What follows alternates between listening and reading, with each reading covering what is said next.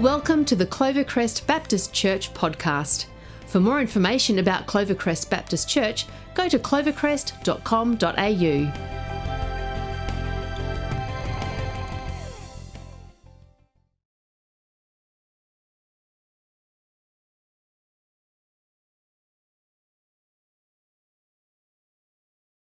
Question, if there's ever been a time you can remember when you had a resolve to do something, like not just a fad or a moment in time or a New Year's resolution, but an absolute resolve and commitment and determination. Because when we think resolve, there's this perseverance and persistence and grit, there's this willpower and something really committed to. When I think about a resolve for me, I actually remember my year 12. This is back in the 90s.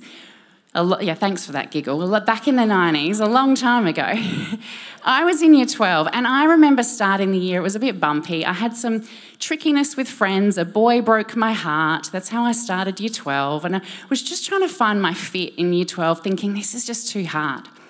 And I remember this turning point where I had this resolve that I was just going to study really hard. I was like, friendships are tricky, but I can work and I can study. And I had this resolve that I was going to make the best of what I could with every moment and work so hard. And so every Saturday I just studied and studied and studied. And I got the result I needed. I got into physio. I was super grateful.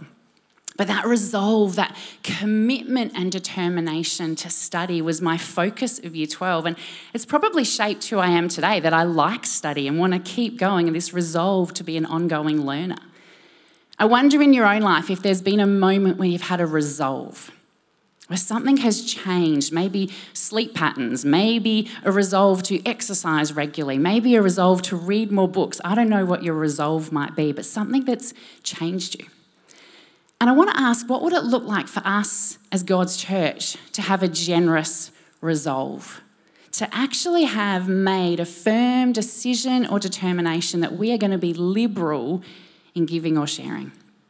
To have a resolve that is who we will be moving forward. That is who we want to be. Because this is what this Living Generous series has been all about. That it's not about a moment or an action or this kind of process, but it's an actual change of heart, a heartbeat and a posture that we become a generous person because of the goodness of God.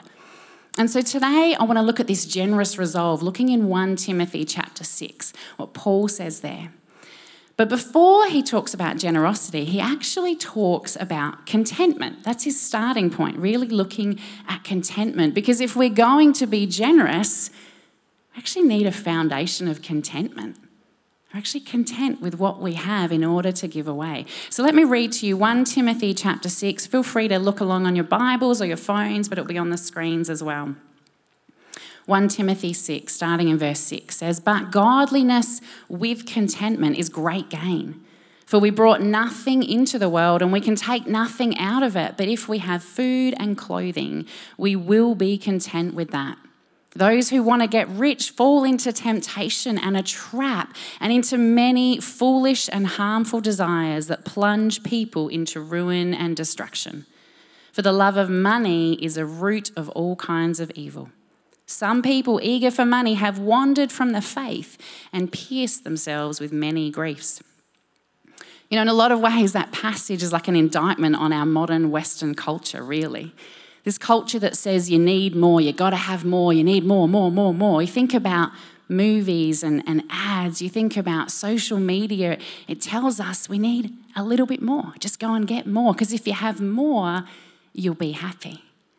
In fact, John Rockefeller, one of the wealthiest men of his time, back when he was at the peak of his wealth, he had a net worth of about 1% of the entire US economy, and he owned 90% of the oil and gas industry.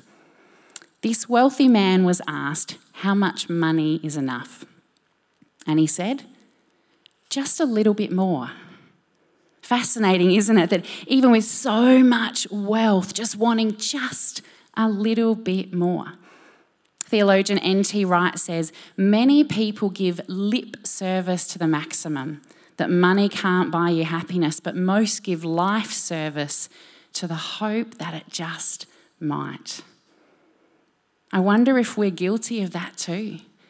Guilty that, we say, of course money won't buy me happiness, but what are our choices and our lifestyle? Are we striving for that? Are we longing and chasing after money and more? Well, let me put it another way. Do we have a resolve to be content? Do we have a resolve to be content? Because in order to be generous, we need to be content. And if we're going to be content, we actually need to face reality and know some truth. And the first truth I want to say today is stuff is just stuff. Stuff is just stuff. Stuff does not and cannot make us happier or feel better about ourselves or more successful, or it doesn't actually make life better. Stuff is just stuff. And as Paul says in verse 7, we can't take it with us. It's just stuff. Jesus says in Matthew 6:19, do not store up for yourselves treasures on earth where moths and vermin destroy and where thieves break in and steal. Jesus is guaranteeing stuff's going to wear out. Stuff will get broken, stuff will wear out, stuff will get destroyed. The floods, the rain, right now, we are super aware of that. Things get destroyed. We've seen what's happened. Maybe your house isn't looking so good this morning. I hope not. But stuff is just stuff. We cannot rely on material wealth for satisfaction and contentment. First truth, stuff is just stuff. Second truth, greed destroys. Sadly, greed destroys, because when we continually want more and more and more, we end up with greed in our hearts. And this is what causes destruction. Now, Paul says in verse 9 and 10, he describes those who want to get rich, that they'll fall into temptation and a trap, into ruin and destruction. They'll wander from the faith and pierce themselves with many griefs. This is Paul's description of what happens to those that have greed and want more. Now, society would paint a picture that the more we have, the opulence, the wealth, we'll feel content, we'll feel joyful, there'll be bliss. Absolute opposite picture from Paul. Paul's explaining the truth that actually greed destroys. We don't have to search too far to find this truth in our culture. We see it in different things around us. I found this article online that talked about a man back in 2001, an American guy, who won 392 million Australian dollars in the jackpot of the Powerball. Like $392 million. He then went on to spend a lot of that. He bought cars, apparently he bought swords. He bought a jet. He bought numerous luxury homes in California and Florida. He bought a couple of businesses. He spent some money on 3 horses that actually lost a lot of money.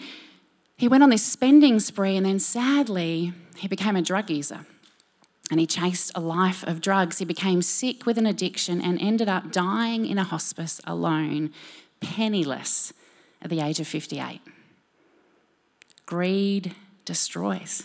And he's not alone. When you actually look up people, how they respond to winning in the lotto, there's so many quotes. Let me read some of them to you, what the lottery winners say. It was a death sentence for my relationship with my family. I was harassed and became a recluse. It contributed to the demise of my marriage. I partied and drank the money away. Now I'm in more debt than before. I'm living with regret. It's a picture of destruction, that greed will destroy. Now, money itself isn't evil. Paul says it's the love of money that's at the root of evil. Let me read what N.T. Wright says about it. He says, money is not, as it stands, God's creation, but a human invention to make the exchange of goods easier and more flexible. The further it becomes removed from the goods themselves and the more it becomes a good in itself, the closer we come to idolatry. I wonder what money is for us today. Is money just a tool, a purpose of exchanging goods, or has money itself become something that we pursue, that we chase after, that we long for? Is money just a tool, Or if we're honest, is wealth and money something that we worship? Because when we love and worship money, that's when destruction comes. I wonder today, what do we worship? If we're honest with ourselves, what is it we worship? Because we all worship something. Stephen McAlpine, in his book, Being the Bad Guys, he talks about the fact that every one of us worships something. The choice is what? He talks about if we worship things and money, we will always want more. There will never be enough. He talks about if we worship physical appearance and sexual allure and beauty, we'll always feel ugly. He talks about the fact that if we worship anything but God, what we worship will eat us alive. That if we're worshipping things that are not God, it will eat us alive. So the question today is, what are we going to worship? Because we see this truth that Paul talks about, that greed destroys. What are we going to worship? And maybe you think, but I don't worship cash, I don't worship money. But that question, that reality, we all worship something. What do we choose? But there is another way. There is a way where we have a resolve to be content. And Paul says in verse 8 that if we have food and clothing, let's be content with that. We've got food and clothing.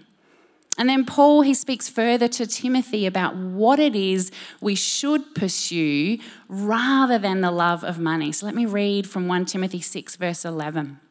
But you, man of God, flee from all this and pursue righteousness, godliness, faith, love, endurance, and gentleness. Fight the good fight of faith. Take hold of the eternal life to which you were called when you made your good confession in the presence of many witnesses. In the sight of God, who gives life to everything, and of Christ Jesus, who, while testifying before Pontius Pilate, made the good confession. I charge you to keep this command without spot or blame until the appearing of our Lord Jesus Christ, which God will bring about in his own time. God, the blessed and only ruler, the King of kings and Lord of lords, who alone is immortal and who lives in unapproachable light, whom no one has seen or can see. To him be the honour and might forever. Amen. See, what we see Paul is saying to Timothy and the church, which includes us today, is to chase after the things of God, to pursue the things of God. He says in verse 11, flee from all this. And the all this is the love of money, or the stuff he was talking about. Run away from loving money and actually pursue the things he says are to chase after righteousness, which is an integrity, to have a life of integrity, godliness, faith in Jesus, love, endurance, and gentleness. This is the stuff that we are called to pursue and to chase after. That's what it looks like to know contentment. Now, it can feel a bit like this is a list of all the things I'm telling us we need to do better.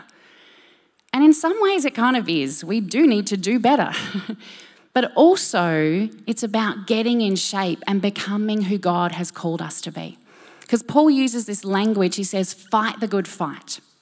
Now, some commentaries say that this fight the good fight is all about an athletic contest, that he's saying to Timothy, run the race, get fit to chase that down and pursue the life that God has called you to in that athletic way. Other commentaries talk about the idea that fight the good fight is kind of like you're being enlisted into God's army, that we're fighting against the ways of this world and we've got to be prepared to be able to be resilient and strong enough to stand up for what matters, and to know that this army is temporary because our King is coming back, and that is when the battle will be won. Whichever way we look at it, we're called to fight a fight, yeah? We're called to participate and get active and get strong and have courage and grow in resilience of what it looks like to participate and choose this way of living, knowing that this world, it's temporary. This stuff, which is just stuff, is just temporary.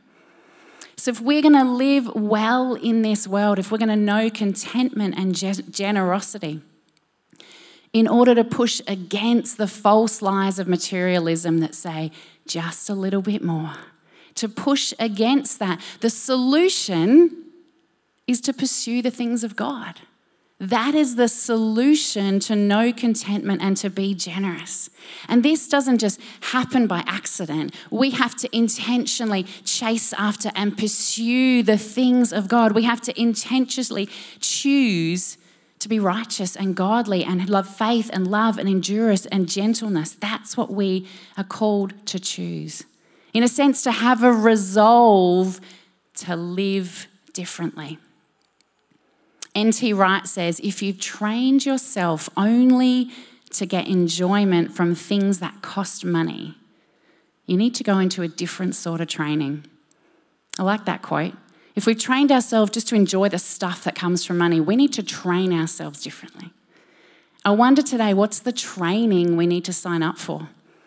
What's the training we need to be about in order to pursue the things of God? What is maybe the patterns of behavior, the decisions, the choices, the values, the priorities? What is maybe some of our spending choices that we need to look at if we're going to go into training to pursue the things of God?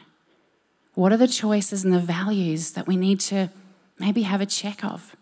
What are the things that we are reading and listening to and filling our heart and our mind with if we're going to go into training to fight the good fight and pursue these things of God?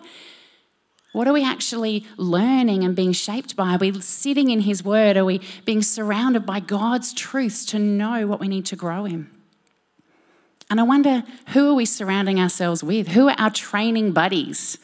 As we fight the good fight, who are we running the race with and getting in the battle with? Because together, as God's community, as we together have a resolve to be content and generous, the world's going to see things look different when they'll notice how we're behaving. We'll keep each other accountable. Together, we get to choose and keep choosing to pursue the things of God. And then Paul, as he brings this chapter to a close in verse 17 to 18, he really steps into this generous resolve idea. Let me read his final verses. It says, command those who are rich in this present world not to be arrogant, nor to put their hope in wealth, which is so uncertain, but to put their hope in God, who richly provides us with everything for our enjoyment. Command them to do good, to be rich in good deeds, and to be generous and willing to share. In this way, they will lay up treasure for themselves as a firm foundation for the coming age, so that they may take hold of the life that is truly life. Paul here, he's speaking to those that are rich in the present world. Now, I don't know your circumstances, and you might say to me, I'm not feeling that rich. With the reality of the way the world is right now and expenses, you might not be feeling that rich. But I want to give us a little bit of a perspective check. Do you know nearly 10% of the world live in extreme poverty? They live on less than $1.90 a day. In contrast to that, the average Australian household, we have on average $319 a day. Quite a big difference. But it's not just about cash. I'm going to read a description of poverty that's adapted from the World Vision website. It says, although poverty is often discussed in terms of dollar amounts, quality of life is also part of the conversation. Living in poverty means a life of struggle and deprivation. It means a lack of access to quality education, not being able to afford a doctor or medical treatment, no electricity, limited shelter, little to no food on the table, a lack of access to clean water and sanitation, the spread of preventable diseases, and the unnecessary death of children. That's poverty. I think today, if we have access to education, to medical treatment, to electricity. Now, I know some of you might have lost it overnight, but we've got it back this morning. To shelter, to food, to clean water. If we have access to those things, I would dare say we are rich in this present day. We are rich in this present day. And so if we are the rich, what is Paul saying to do? Live extravagantly generously, to give, and keep giving, to have a generous resolve. Let me reread the passage again in the Message version. It says, tell those rich in this world's wealth, us, to quit being so full of themselves and so obsessed with money, which is here today and gone tomorrow. Tell them to go after God, who piles on all the riches we could ever manage, to do good, to be rich in helping others, to be extravagantly generous. If they do that, they'll build a treasury that will last, gaining life that is truly life. That's when we gain life, being extravagantly generous. Paul is clearly saying, put our hope and our contentment and our trust in Jesus. He has more than enough. And in response to his goodness that he'll provide and he'll bless and he gives us enough to give it away, to give generously, extravagantly generously. In essence, Paul is challenging us to have a resolve to be content and generous. To have a resolve that we will be people who will actually be content, will be satisfied and grateful with what we have, and will live generous lives, giving away, sharing with others. But in order for this to be a resolve, like become who we are, not just a fad or a good series that we sit in or something like that, actually we need to do some work on this. We actually need a wrestle, because a resolve requires a wrestle to have something change us and make us look different. We need to have a wrestle to really acknowledge what God is saying and doing, because a good sermon won't be enough. A great quote won't change us. But a wrestle with the living King, spending time with our Lord, saying, mold me, shape me, give me your resolve for my life. Let me look different. A wrestle with God changes us. It changes our perspective and how we live our life. You know, I know a family who did just that, who actually had a wrestle and it changed them. This is a number of years ago. A family felt this call on their life that they were actually called to go and be urban missionaries. And so they sold their house. They were living in a comfortable area in the northeastern suburbs. And they felt a call of God to go way out north, to move to a lower socioeconomic area and to be urban missionaries, to share Jesus with those around. And they wrestled with God, because that was a big deal, to leave comforts of home and income and their house and their situation, their friends. And they wrestled for about a year. God, really? How? What? Why? And interestingly, when they went to a conference, someone was talking about this idea and actually said, sometimes you don't get writing in the sky. And sometimes you just have to step out in faith. And so as they came to this kind of wrestle space, they felt a real call to go, okay, we've been talking and wrestling, God, we're going to be obedient. And so they moved and they set up home. They gave up the income and the comforts they had. They gave up their full-time work to invest in the community, to actually serve and bless in the school, in the church, to be with the neighbours. And they actually found it really hard. Really hard. There were times when they barely had enough, when money was really tight, times when an electricity bill would come in and only by the grace of God giving an extra day's work could they pay it. Times when they were struggling to afford nappies for their kids, and then in that week they remember a friend just rang and said, God's put it on my heart to give you some cash. And again, God provided. They found it was so tight, but when I spoke to them about it, what they said to me was they always had enough to tithe. They always had enough to give God his 10% first. They always had enough for the things they needed, food on the table, shelter over their head, and they always had enough for any neighbour that might knock on the door and need a meal or need some help. God provided. This wrestle they went through, they stepped out and they learnt firsthand you can live with so much less. That we don't need to strive and keep striving. And their circumstances have changed. They're now living in a different area, serving God in a different space. But what they learnt, the resolve, who they are to this day, they have a resolve to live with gratitude. They are thankful to God for everything.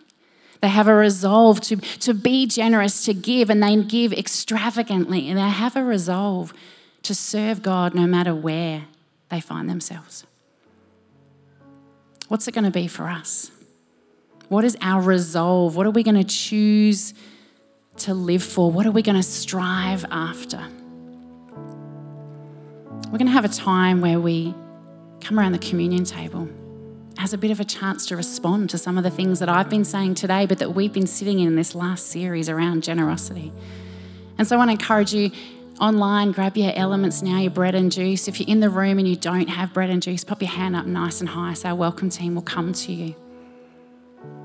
We're going to come, as I said, around the communion table, and it's a great time to reflect and consider. Because when we take the bread and the juice, we take them to remember everything Jesus provided for us. You know, we take the bread to remember his body broken for us. We take the juice to remember his blood poured out for us. And we do this because he provided a way. You know, one of the words that's used for God in the Bible is Jehovah Jireh. This word Jireh that means God will provide.